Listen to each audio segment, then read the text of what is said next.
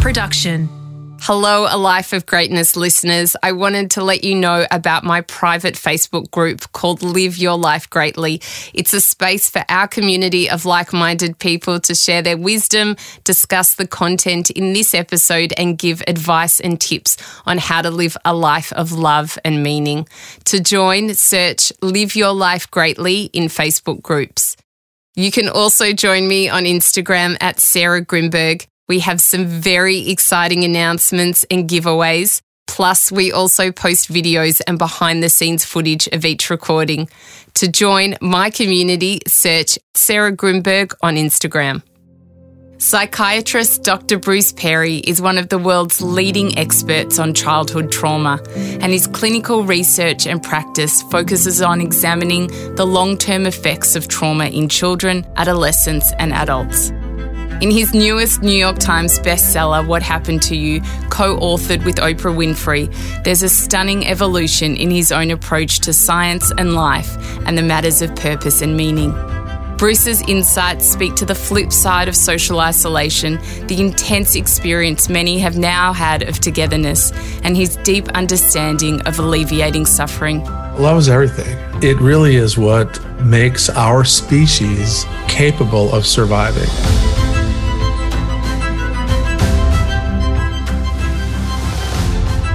I'm Sarah Grimberg, and this is A Life of Greatness. Working as a podcast and radio producer, I have been fortunate enough to cross paths with many intriguing people who have had a profound impact on me. In this series, I share stories and experiences from the people who have brought inspiration to my life, and hopefully yours too. Dr. Bruce Perry is the author of many books, including Born for Love. More than anything, this conversation is about the search for purpose beyond the superficial side of society, healthy and unhealthy parenting practices, and what it means to devote your talents in service of a better world. My hope is that my exchange with Dr. Bruce Perry inspires you to deeply think about the suffering of those around you, and to see that the answers you seek lie within one simple question: what happened to you? Dr. Bruce Perry, thank you for joining me today. I want to start by asking you, what made you want to get into studying childhood trauma? That's a very good question. First of all, thank you for having me. I appreciate the opportunity. I actually was studying early developmental stress and the development of the brain back when I was an undergraduate in college. And both as an undergraduate and then as a graduate student, I was studying the development of the brain and how stress influenced that development. And when I went into medical school, the clinical specialty that really was closest to that line of work was either neurology or psychiatry. And I did a neurology rotation, and a lot of it was about strokes and seizures, and it wasn't as interesting to me as behavior. So I thought it was more interesting. So I went into psychiatry and then child psychiatry. So really it was kind of a natural carry forward from the basic neuroscience research I was doing. And then I was very fortunate that I had a mentor who was one of the pioneers in adult post-traumatic stress disorder. So when I was at Yale training, I worked with him and was part of the first group that looked at the biology of post-traumatic stress disorder in adults. And so both with that background with adult post-traumatic stress disorder and then early developmental stress stuff, it kind of merged into childhood trauma. How do you define trauma? Well, trauma is a word. We all use the word, right? I'll hear people thrown around a lot. They'll say they were traumatized because they had to, wait too long in a line, and they were. And again, it's a word that's been tough to define for our whole field. Yeah. But again, coming from the background as a sort of a neuroscientist, trauma is an experience that will alter the regulation of your stress response system in a negative way, basically. And that experience can either be a big capital T trauma, like witnessing a shooting or being a victim of an assault or something like that. Or it can be just a pattern of activation of your stress response system where you literally have no control over when you get challenged, or when you have your stress response system activated. And I think, before we started formally this recording, we talked a little bit about COVID. And for a lot of people, what's been happening with COVID is an example of that uncontrollable pattern of stress that can make you feel increasingly dysregulated, more anxious, interfere with sleep, and change your physiology, the physiology of your stress response. So we've been, there are a lot of different things that can cause these changes in your brain. And so when you're studying trauma, you want to look at the event or the pattern of experiences. You want to look at how somebody, what goes on inside somebody during those experiences. And then you want to look at the effects. How over time does that change the way they think, feel, behave, and their physiology? Can you explain silent trauma to us? Different people will experience an event or an interaction differently.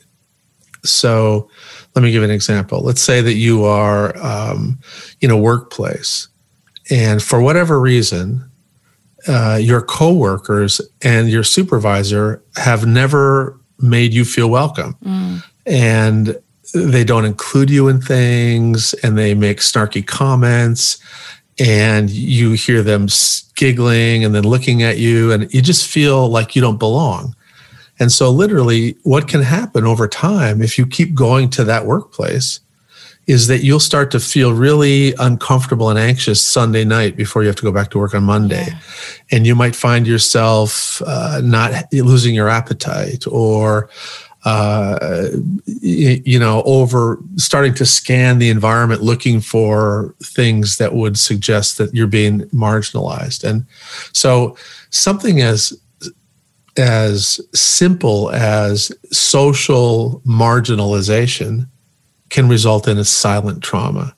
And this is something that will be experienced more frequently by a person who is, for whatever reason, in an out group.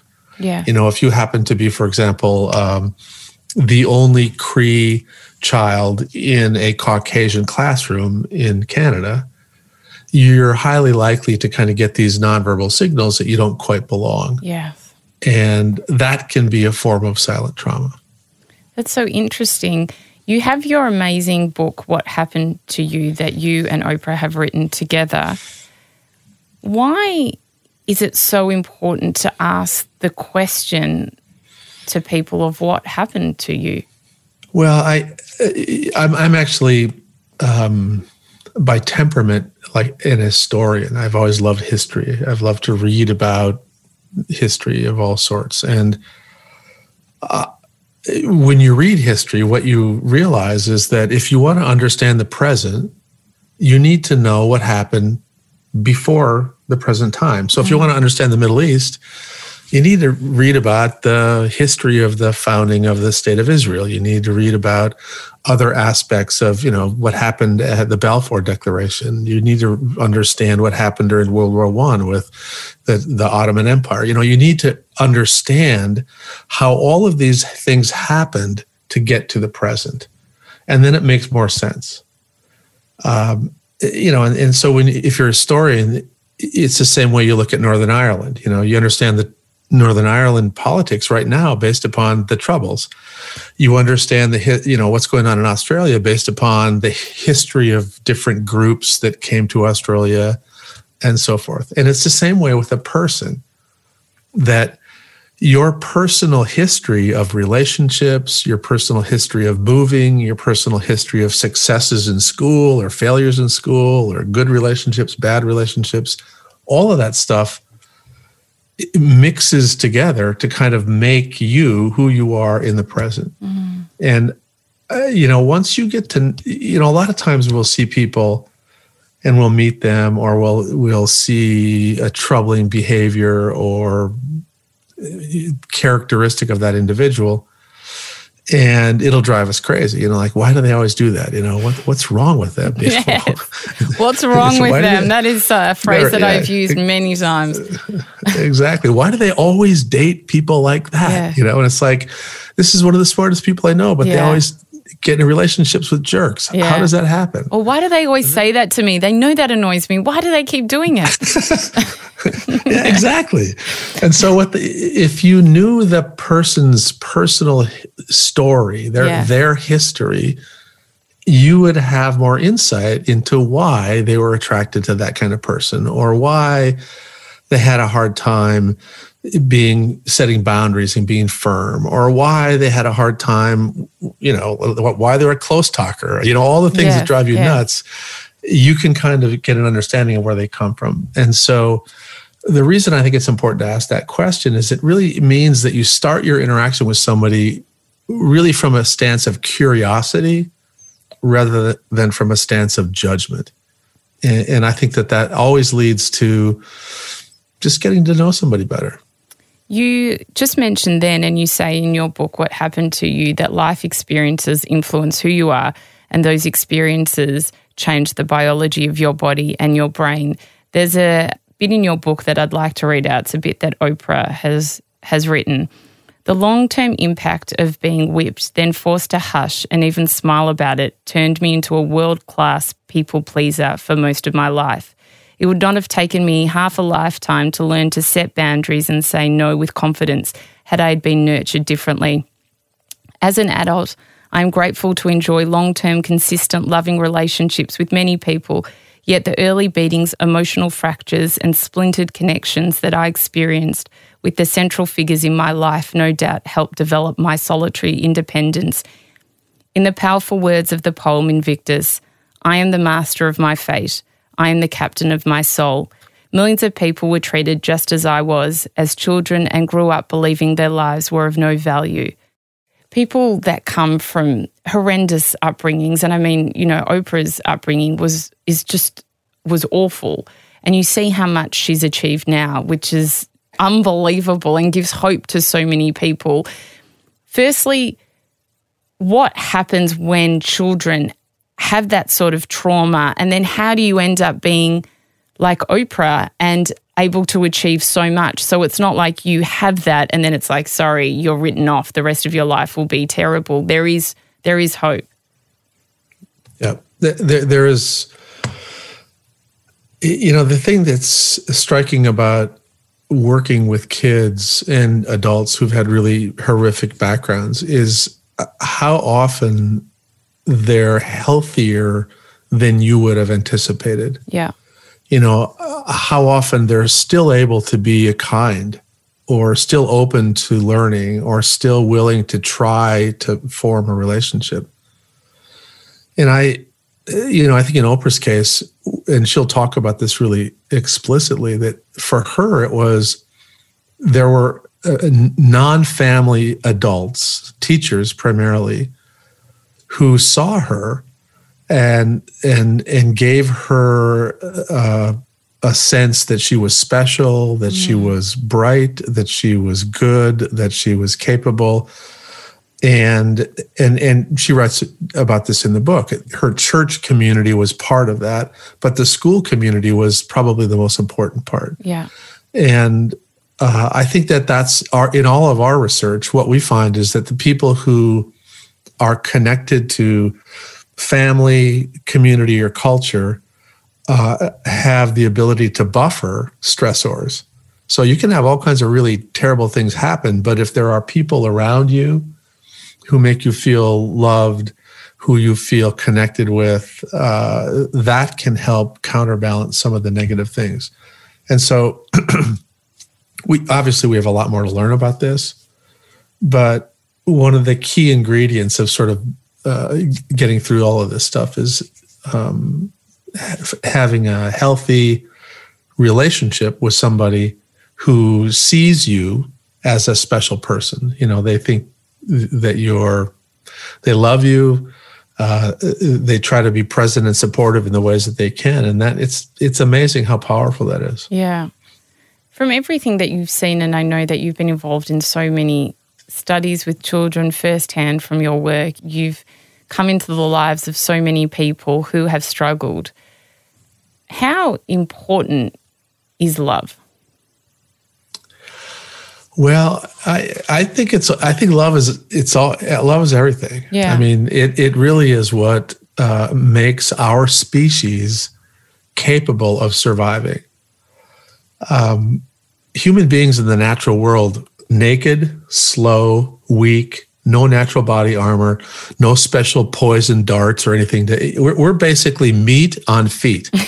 And the only reason we survived is that we were able to form loving bonds with other members of our species. Yeah. And create a stronger, more functional, more flexible whole, which is the clan, the group. And this allowed us to basically survive in the natural world. And then ultimately, it allowed us to start to take advantage of this remarkable, and it was probably some weird genetic mutation, but we have this remarkable capacity in our cortex to absorb more bits of information per second than any other species.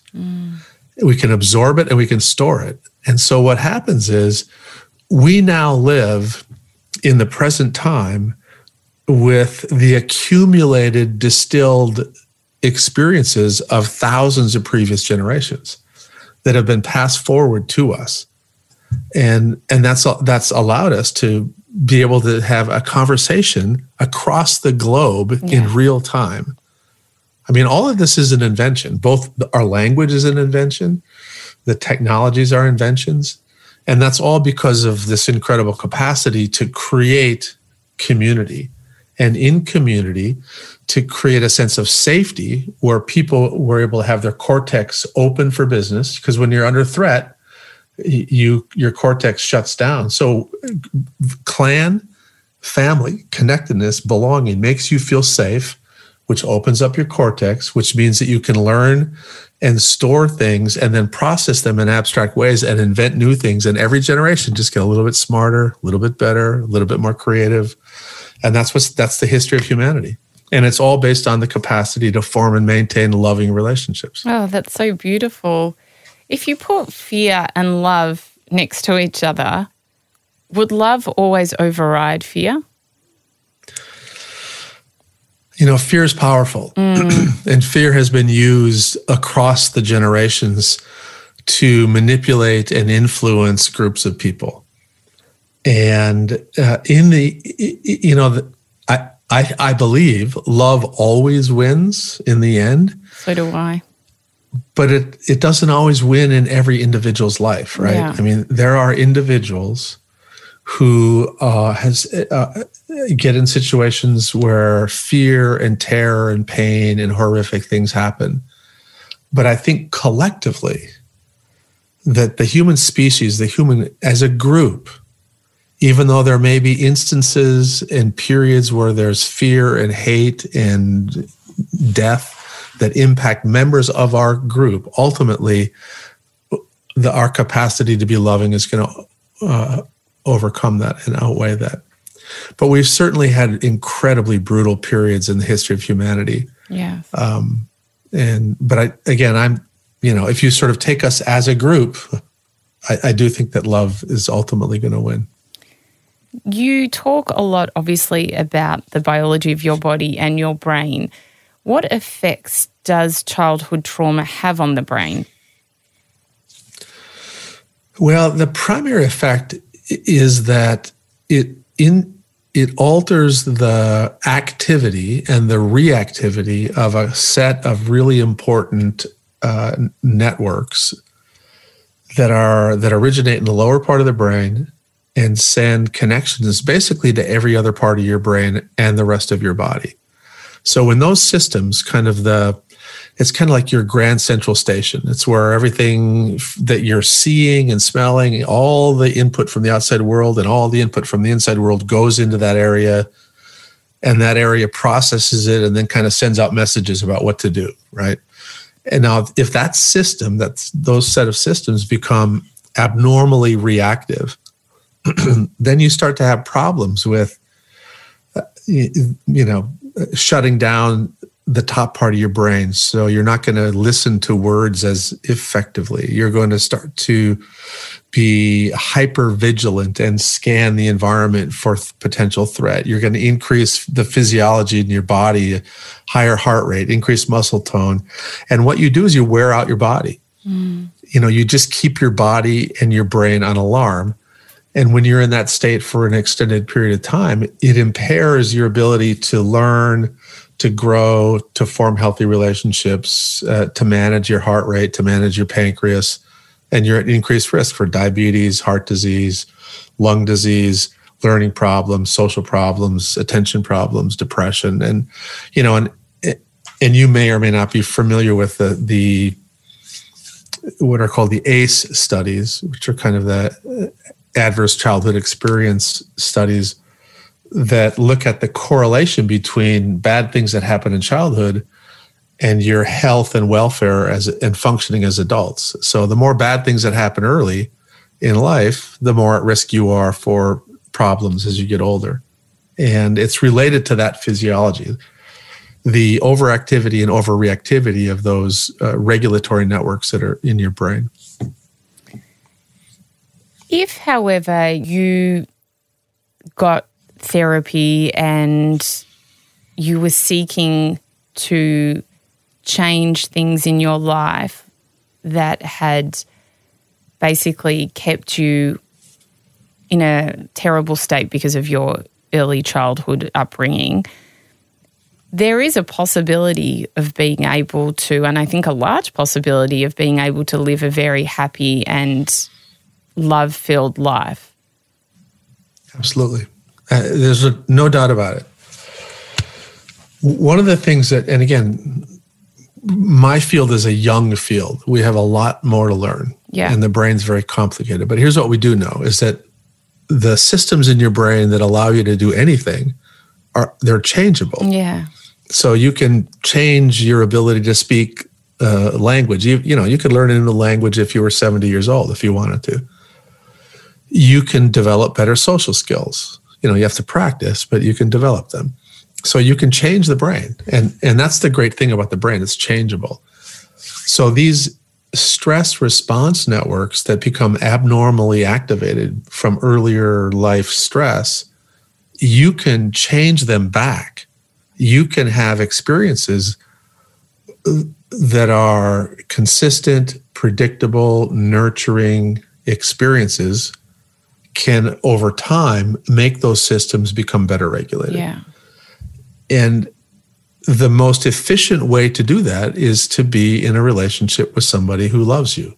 Mm-hmm. I mean, because it takes love. Well, let me give you an example. Think about when you have a baby, right? They wake you up at night, they exhaust you, they take your calories, they spit up on you, they poop on you sometimes, they pee on you when you're changing them, and we love them. And so what keeps us taking care of that child, who's really a complete drain of energy, right? Yeah. Is that we love them. Yeah. And so when you're with somebody who has trauma-related problems later on in life, a lot of times they're going to act in ways that would drive most people away. Yeah. They're going to be impulsive. They're going to be inappropriate. They're going to be angry. They're going to blow up. They're not going to listen to you. They'll be exhausting in other ways. But your capacity to be loving so that you'll be present, you'll be attentive, you'll be attuned, and you'll be responsive, that's what's going to help them heal. And that's why love is so important. And this is why therapy, where you pay somebody to be present and do that work with you, is okay. I mean, I don't have anything against therapy, but what really changes people who have had trauma-related problems is when they can find people who are in their lives who don't have to be paid. Yes. They're present because they care for them. They're a good friend. They're a coach who's invested in them. They're somebody who's going to be there and be present, attentive, attuned, and responsive, just because I think you're awesome. Yeah. And that's where we tried to write about it in the book a little bit, about how powerful connectedness is. That if you belong to a group, if you're part of a community and a culture, and there are people within that sort of broader culture that are willing to be present for you in these ways, you've got these incredible healing opportunities that will allow you to tolerate a lot of and get through a lot of the stressors. It's so true. When you see those little communities, like I even see it with my children's school. I remember I was off sick many years ago for a little bit, and the community was just so, we'll bring you this, we'll bring you that. I didn't want anything, but the community was so beautiful. And even now in a time, they know that I work a lot. If I'm working on this, there's a million mothers that want to pick up my kids or do this. I don't even need to ask them. And there's just 100 sea of hands of people that will help me. And I always think to myself, it is so beautiful to feel so loved by these people that they might not be my good friends. They're just people that I spend time with and I adore. And it is that sense of community where you walk away and you feel very fulfilled because you know that people care. Yeah. Exactly. And that, honestly, that's kind of the core message of this book, is that community and connection are at the heart of the success of our species. Yes. And what keeps community in connection is love. I mean, loving, you care for people. Yes. And love of all sorts. Not, we use that's another term that we use kind of loosely, but I think you know what I mean. It's just, you can love somebody in that community in a way that leads to you sacrificing your time, effort, and energy for their better interests. Yes. And that's a wonderful quality in our species. It is. You write about how the first 2 months in a child's life are extremely important. Why is that?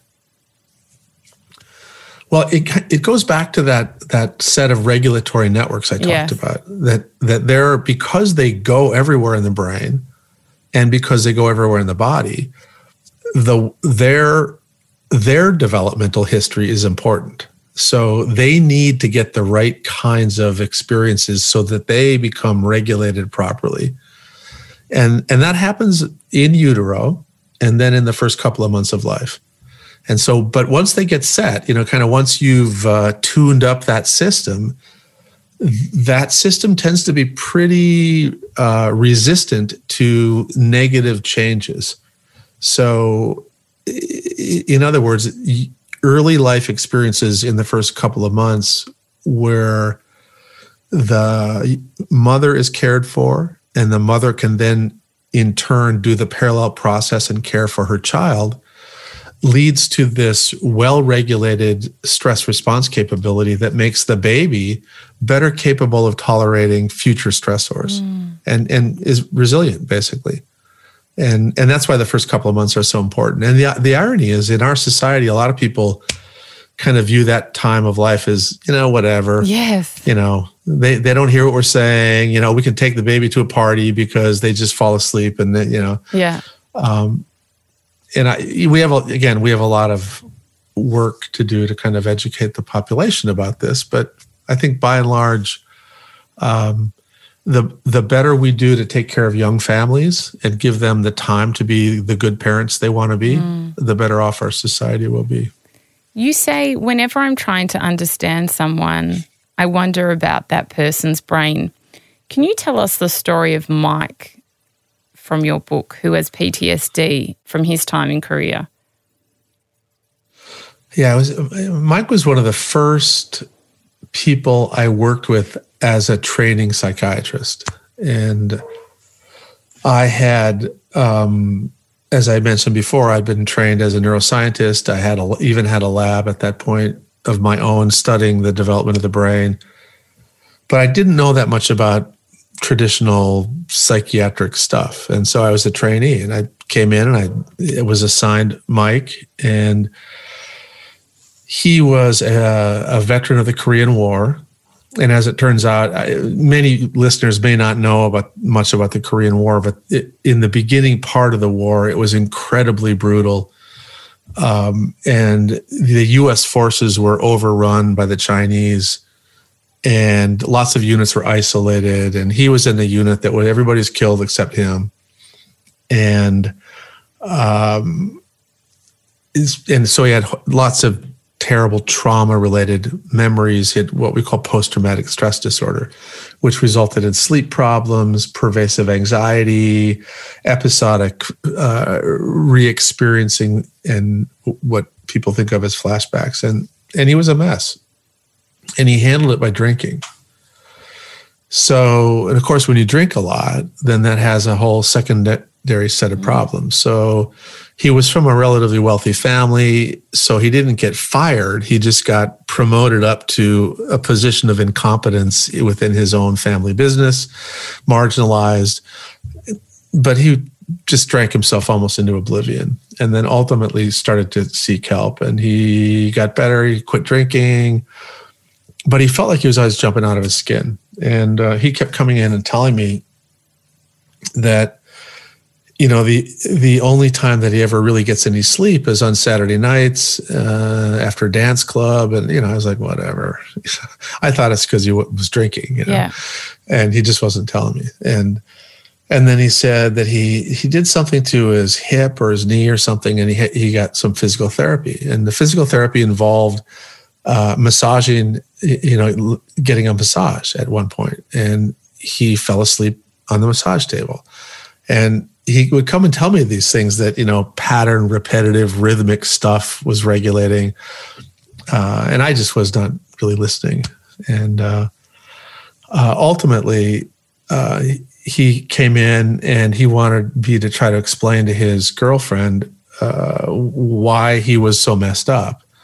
And I honestly didn't, he sort of took me by surprise. I didn't know really how to explain it. So I kind of reverted to what I knew. I knew a lot about the brain. So I just sort of drew this upside down triangle version of the brain. And I said, okay, there's these systems that are involved in stress, and his are overactive. And then literally while I was describing it to him, it sort of crystallized to me that what was happening to him with these flashbacks, that the lower part of the brain processed the experience before the top part of the brain.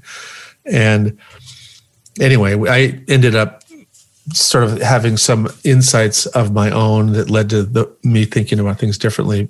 But I tried to explain this to Mike in a way I think that was kind of helpful for him. But what I really ended up doing over time was recommending that he get more of this, what we call somato body, and then sensory, your eyes, your ears. So somatosensory intervention that was essentially regulating, and it was something that would be quieting to these regulatory networks in the lower part of the brain. And it was really the first time that I started to think about what we now think of as our neurosequential model, that the brain processes information in a sequential way. When you look at me across the airwaves, the first part of your brain that sees me, actually gets input about me, is not your cortex, the smart part of your brain. It's not the smart, it's really the dumbest part of your brain. It's the brainstem, your little, reptilian brain. And then that part of your brain is taking in the way I look, my tone of voice, and it's matching it against your previous history with people who look like me, sound like me, talk like me, and you're making judgments about me. You're getting emotional, elicited stuff even before the information gets to your cortex for you to hear my words.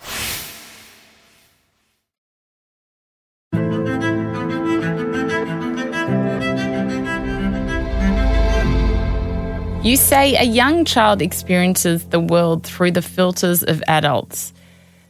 So this was really interesting because you talk about quite a few people will say, I'm not going to leave my partner till my kids are older. And that's not a great thing. But then there's also the big triggers of divorce when children are young, which have a huge impact as well. Is there a good outcome if parents separate from each other? Yeah, I get asked this a lot.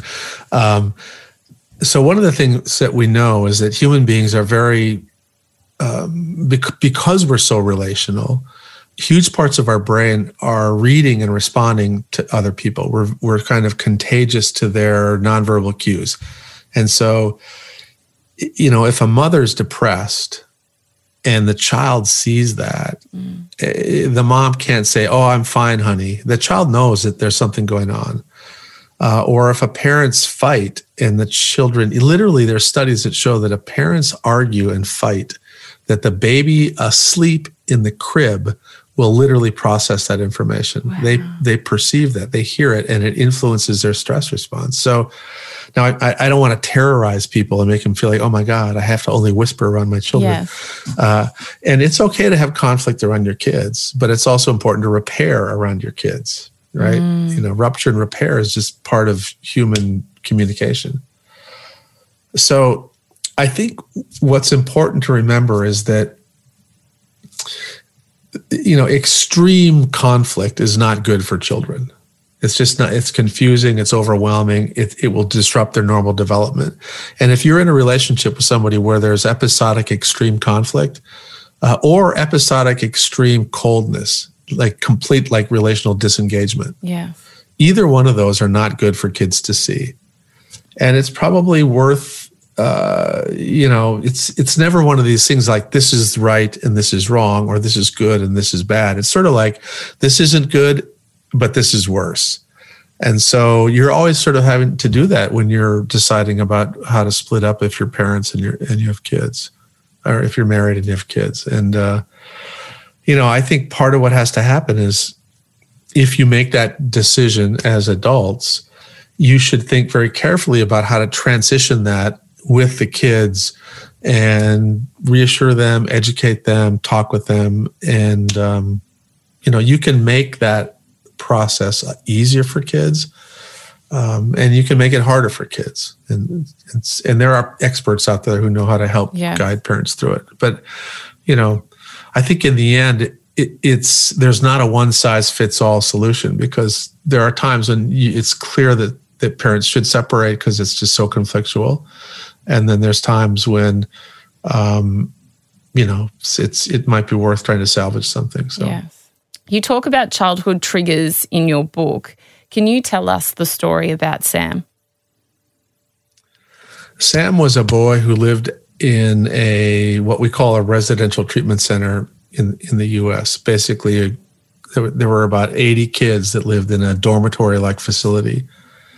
And they lived there because they'd failed placements in previous foster homes. They'd run away or they'd blown up the situation in one way or another. And he was a boy who'd been sexually abused by his father, and in a pretty severe way, and then ended up in foster care, and then, had, I think, 12 placements before he ended up at this place. And he was actually doing really well there.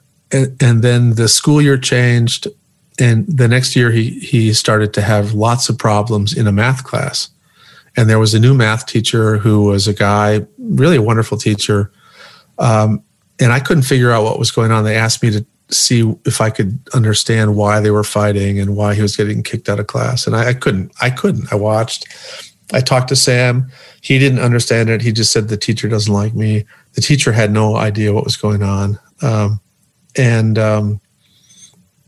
So I just kind of left it at that. And one day, the father came because there were court-ordered mandatory visits from the parents.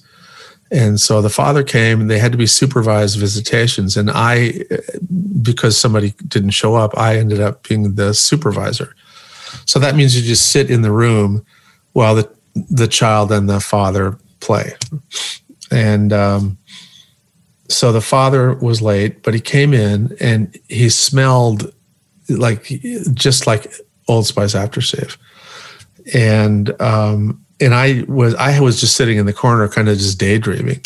And my dad wore Old Spice aftershave. And so I found myself literally, as the father came in and sat down with this boy, I started thinking about my dad. And I remembered the Old Spice aftershave. And then I realized, wait a minute, I'm actually smelling Old Spice aftershave. And so I went over to the father, and he'd splashed it on because he was trying to cover up the fact that he'd been drinking. Anyway, so it made me realize that, well, maybe there was an olfactory evocative cue. Remember how I mentioned that sensory input comes in the first place it's processed is in the lower part of the brain. And so the lower part of the brain will act before you even get to the top part of the brain to interpret the present situation accurately. So I went and I talked to the math teacher, and sure enough, the math teacher used Old Spice deodorant. And when we changed his deodorant, they no longer had any conflicts. I sat down and explained this to both of them, and they ended up over time having a really good relationship. But what was happening was Sam would be sitting there doing his math, and the math teacher would walk by, and it would be an evocative cue. And all of a sudden he'd feel threatened and dysregulated. And he didn't understand it, but his body was making him feel distressed and dysregulated. And it led to all kinds of conflictual interactions. But as soon as there was no longer that evocative smell, they got along and formed a really good relationship. It's such a fascinating story. How do we bring up children to lead a life that allows them to then flourish? Well, I think a lot of raising kids to be healthy is modeling. I think parents underestimate how powerful doing things yourself, just being the way you are in front of your child is influencing the way they see how the world should go. So if you are respectful to other people, if you are respectful to them, if they hear you say thank you, if you want them to be courteous and they see you be courteous, that's a lot easier job. If you want them to be courteous, but you're rude to the waiter or you're rude to other people, they're going to have a hard time becoming courteous. So the first thing is be what you want your child to be. The second thing is that the more we recognize that children will benefit most from us being present as us, not as anybody else. We don't have to be Dr. Seuss. We don't have to be Rafi. We don't have to be we have to just be yourself. But they want you. They want your time. Now, the good news is they don't want your time 100%. They want little slivers of true, sincere presence. And then, honestly, after a while, the truth is, and I know you all can take it, you're boring. Yeah. So they'll leave. They just want to know that when I want you, you're right there. Yeah. And then they'll have their and sometimes it's like 10 seconds. 10 seconds of you're really here, you're really paying attention, and then they'll wander off and do their thing, and then they'll come back and they'll want another, touch base again. But if you're on the phone or if you're doing something else, when they come back for that home base visit, then they feel dysregulated, marginalized, and then that's when they like mommy, mommy, mommy, mommy, mommy, or they'll throw things or they'll do whatever. So it's one of the hardest things to learn to do is to give in to those moments. The more you're present, the fewer they're going to be. And the more you're present, the shorter they're going to be. Yeah. And so learning to do that, I think, is really important for kids. And then the other thing that's really important is to make sure that they have lots of opportunities with other people around who you think can be positive influences on them. You mentioned your community for your child. That's a wonderful thing for your child. And because there's strength in diversity of experience, diversity of problem solving, diversity of language, all of that stuff. The more your children are exposed to it, the stronger they'll be. Is there ever a point where parents over-nurture? There's sometimes a lot of mothers, they can do everything for their kids and they helicopter parent a little bit as well. Can that have adverse effects? Yeah, it's actually it's a big problem in at least in the society in the U.S. Yeah. There are a number of children who are not given opportunities to sort of wander off and explore and fall down and then come back and get comforted because the parent will not let them go do those independent things. And that's actually not good for kids because those systems I talked about, those stress response systems, the pattern of activation that leads to resilience involves stress. Mm-hmm. You want to stress is good for children, but it's moderate, predictable, and controllable. But if you never let a child go have stress, they'll never strengthen their stress response systems. Yeah. And then when you put them in a situation where they have to sort of regulate, they can't do it. Yeah. And we find that most of our school refusal and school attendance problems with overanxious kids are from parents who have previously been over-hoovering. Yeah.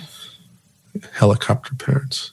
I see that a person that I know kind of went through their life being very much given everything they needed, and they were never kind of taught to fend for themselves, never really worked or anything, and they've gotten to a stage where they have their own kids and all of that, but they can't be put in any stressful situations. They weave through life avoiding anything that could be stressful, never had a proper job or anything. And I see it coming from that childhood upbringing where they just were never put or never exposed to anything overly stressful. Yeah. And you know, the irony is that parents do that because they think that they're doing something good for their child. Yeah. But in the end, it really is not good for your child. I can't emphasize enough how important it is for a child to learn how to understand that distress is not going to hurt you. Yeah. Being uncomfortable is not going to kill you. You know, hiking in the rain is fine. Getting dirty is good for you. Yeah. Being hungry, it's important. Being cold, it's good for you. You know, and this is one of the reasons I like outdoor stuff because it's a great way to actually experience moderate distress that ultimately will lead to strength. But if you go, oh my God, it's going to rain, so let's turn around and go back to the trailhead. Like, you know, that's not the right thing to do. Yeah. Even if you don't have the right equipment, get wet for a little while and learn how to, you know, next time you go hiking, you'll remember to bring your poncho. You know, this is how you learn. Yeah. I talk about it quite a bit in the podcast about stepping into the unknown and how people just can't take change when they have always been in their comfort zone. And when we do things that we wouldn't normally do, we end up seeing, oh, we can do this. And you just do a little bit and a little bit further and a little bit further. So then when change occurs, you're not so struck by it where you just break down because you can't cope. Exactly. And Sarah, you just described much more succinctly what I just was trying to say.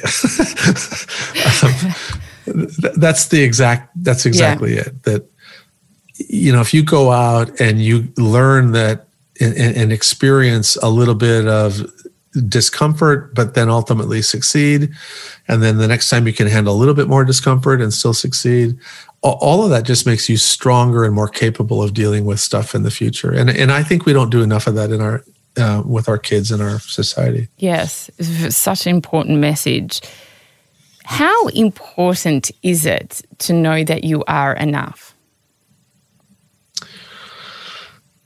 Well, yeah, I literally was just writing an email to somebody about an hour ago about this. It's amazing how many people are incredibly accomplished, gifted. You know, they have so many positive things, yet they'll still feel inadequate in some way.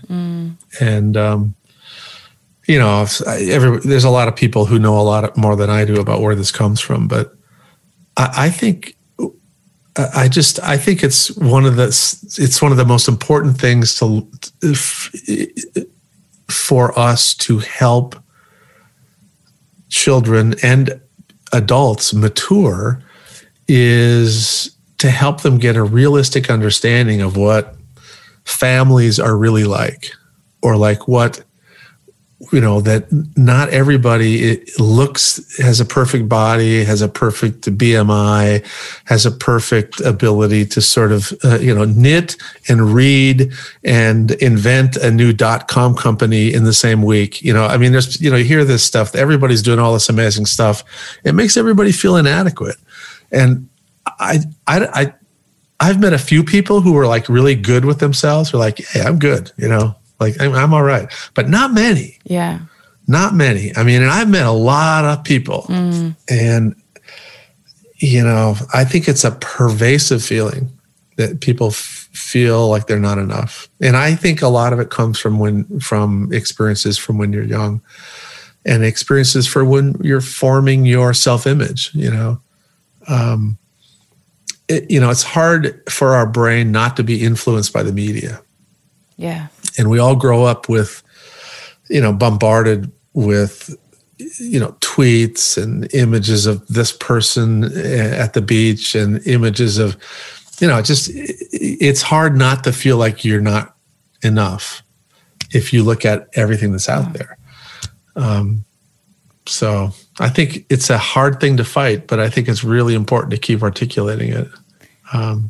What is the best way to make sure that we realize we are enough?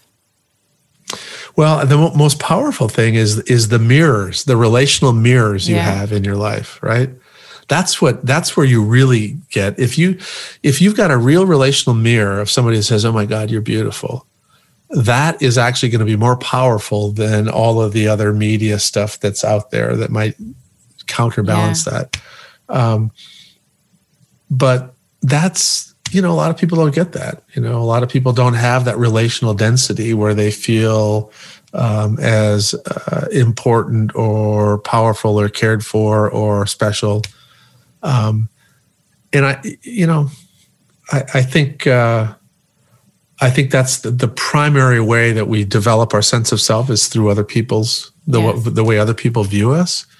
And the funny thing about the human brain and that sort of relational reward that we get, the systems in our brain that make us feel pleasure, and kind of that sense of positive self-worth, they get activated, but then they only stay activated for a little bit of a half-life, right? So somebody says, "Oh my gosh, I love you," and you go, "Oh my God, I love you too," and it's a wonderful moment, and you feel awesome, right? But you want to hear it again, like a minute later, right?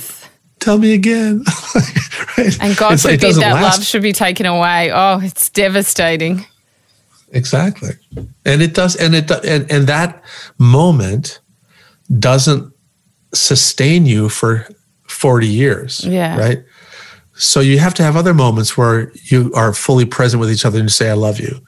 And it's important. And what happens is that a lot of relationships get into this inertia where, oh my God, it's been 2 weeks with my child.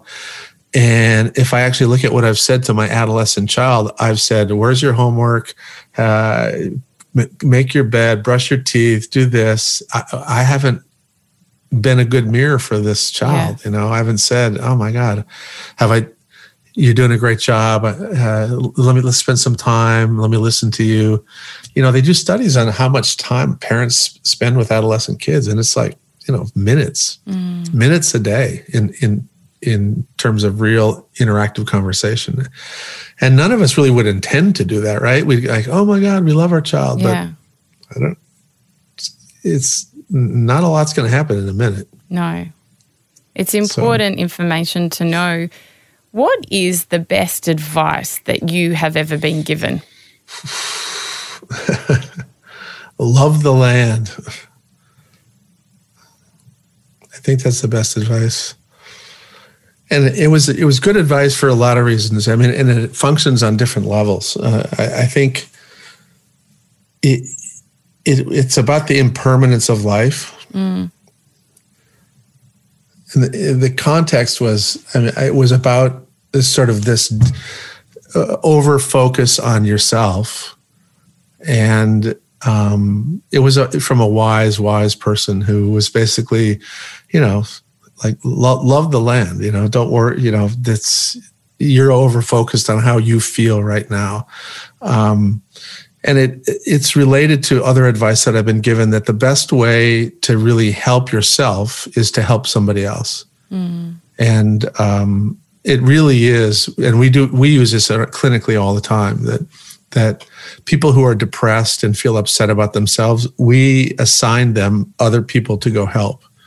And it really it sort of very quickly shifts your focus. If you quit being so focused on yourself and engage with the rest of the world, the relational world, it really makes a big difference. But I thought that other piece of advice was so important because,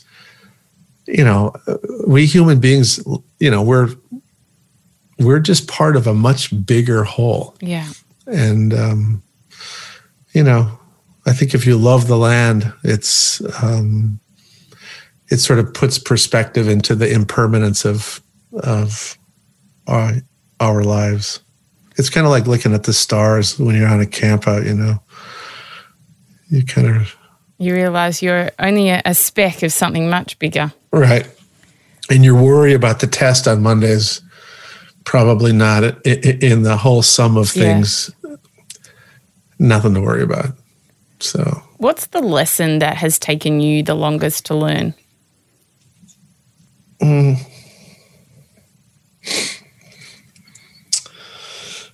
I think I'm still working a lot on being a better listener. I'm a pretty good listener, but it's so easy to let the busyness of life pull you away from that again and again and again. I mean, I catch myself all the time going, wow, I just didn't really listen to what you were saying. And I mean, it's unbelievable how often it happens. Yeah. And having cell phones and appointments and other, and success. I mean, success is the biggest distractor ever. Yeah. I think failure is one of the great things about failure is that it allows more opportunity for solitude and reflection. Success messes that up. So, what's your greatest hope for society today? My greatest hope for society today is to kind of become more aware of, kind of rediscover the power of connection, the power of relationships. And I think when that happens, all kinds of stuff is going to get better. I think obesity will change. I think, because I think all these things, substance abuse, obesity, cardiovascular disease, mental health problems, are all related to disconnection. And actually, we've kind of seen this during the COVID pandemic. Every single of those, people are eating more. There's more sort of eating for comfort. There's more feeling disconnected, dysregulated, more depression. And part of it's because we're fighting our biology. Our biology is to be together. And when we stay apart from each other, it's really hard on our physiology. So I hope that society sort of recaptures the power of connection. What is a life of greatness to you? I think a life of greatness is when somebody leaves behind in other people's hearts and in their heads goodness, good things. Bruce Perry, thank you so much for all the unbelievable work you're doing. It's so important. So thank you so much. Thank you, Sarah. I appreciate the opportunity to talk with you. If you've enjoyed this episode, then I'd love you to join my community on Instagram at Sarah Grimberg, where we post videos and behind-the-scenes footage of each recording. You can also join my private Facebook group, Live Life Greatly. where we discuss the content in this episode and many more, as well as give advice and tips on how to live a life of love and meaning. To purchase my ebook, Finding Greatness, head to sarahgrunberg.com. And if you love what you heard, then we'd love you to hit subscribe on Apple Podcasts or your favourite podcast app and leave a 5-star review. It will help us share this wisdom with others. A Life of Greatness's executive producer is me, Sarah Grunberg. Audio producers Matt Curry and Nicola Sitch. Special thanks to Grant Tothill for bringing this dream to life. For more episodes, search A Life of Greatness podcast, download the new Listener app now, and listen for free. Listener.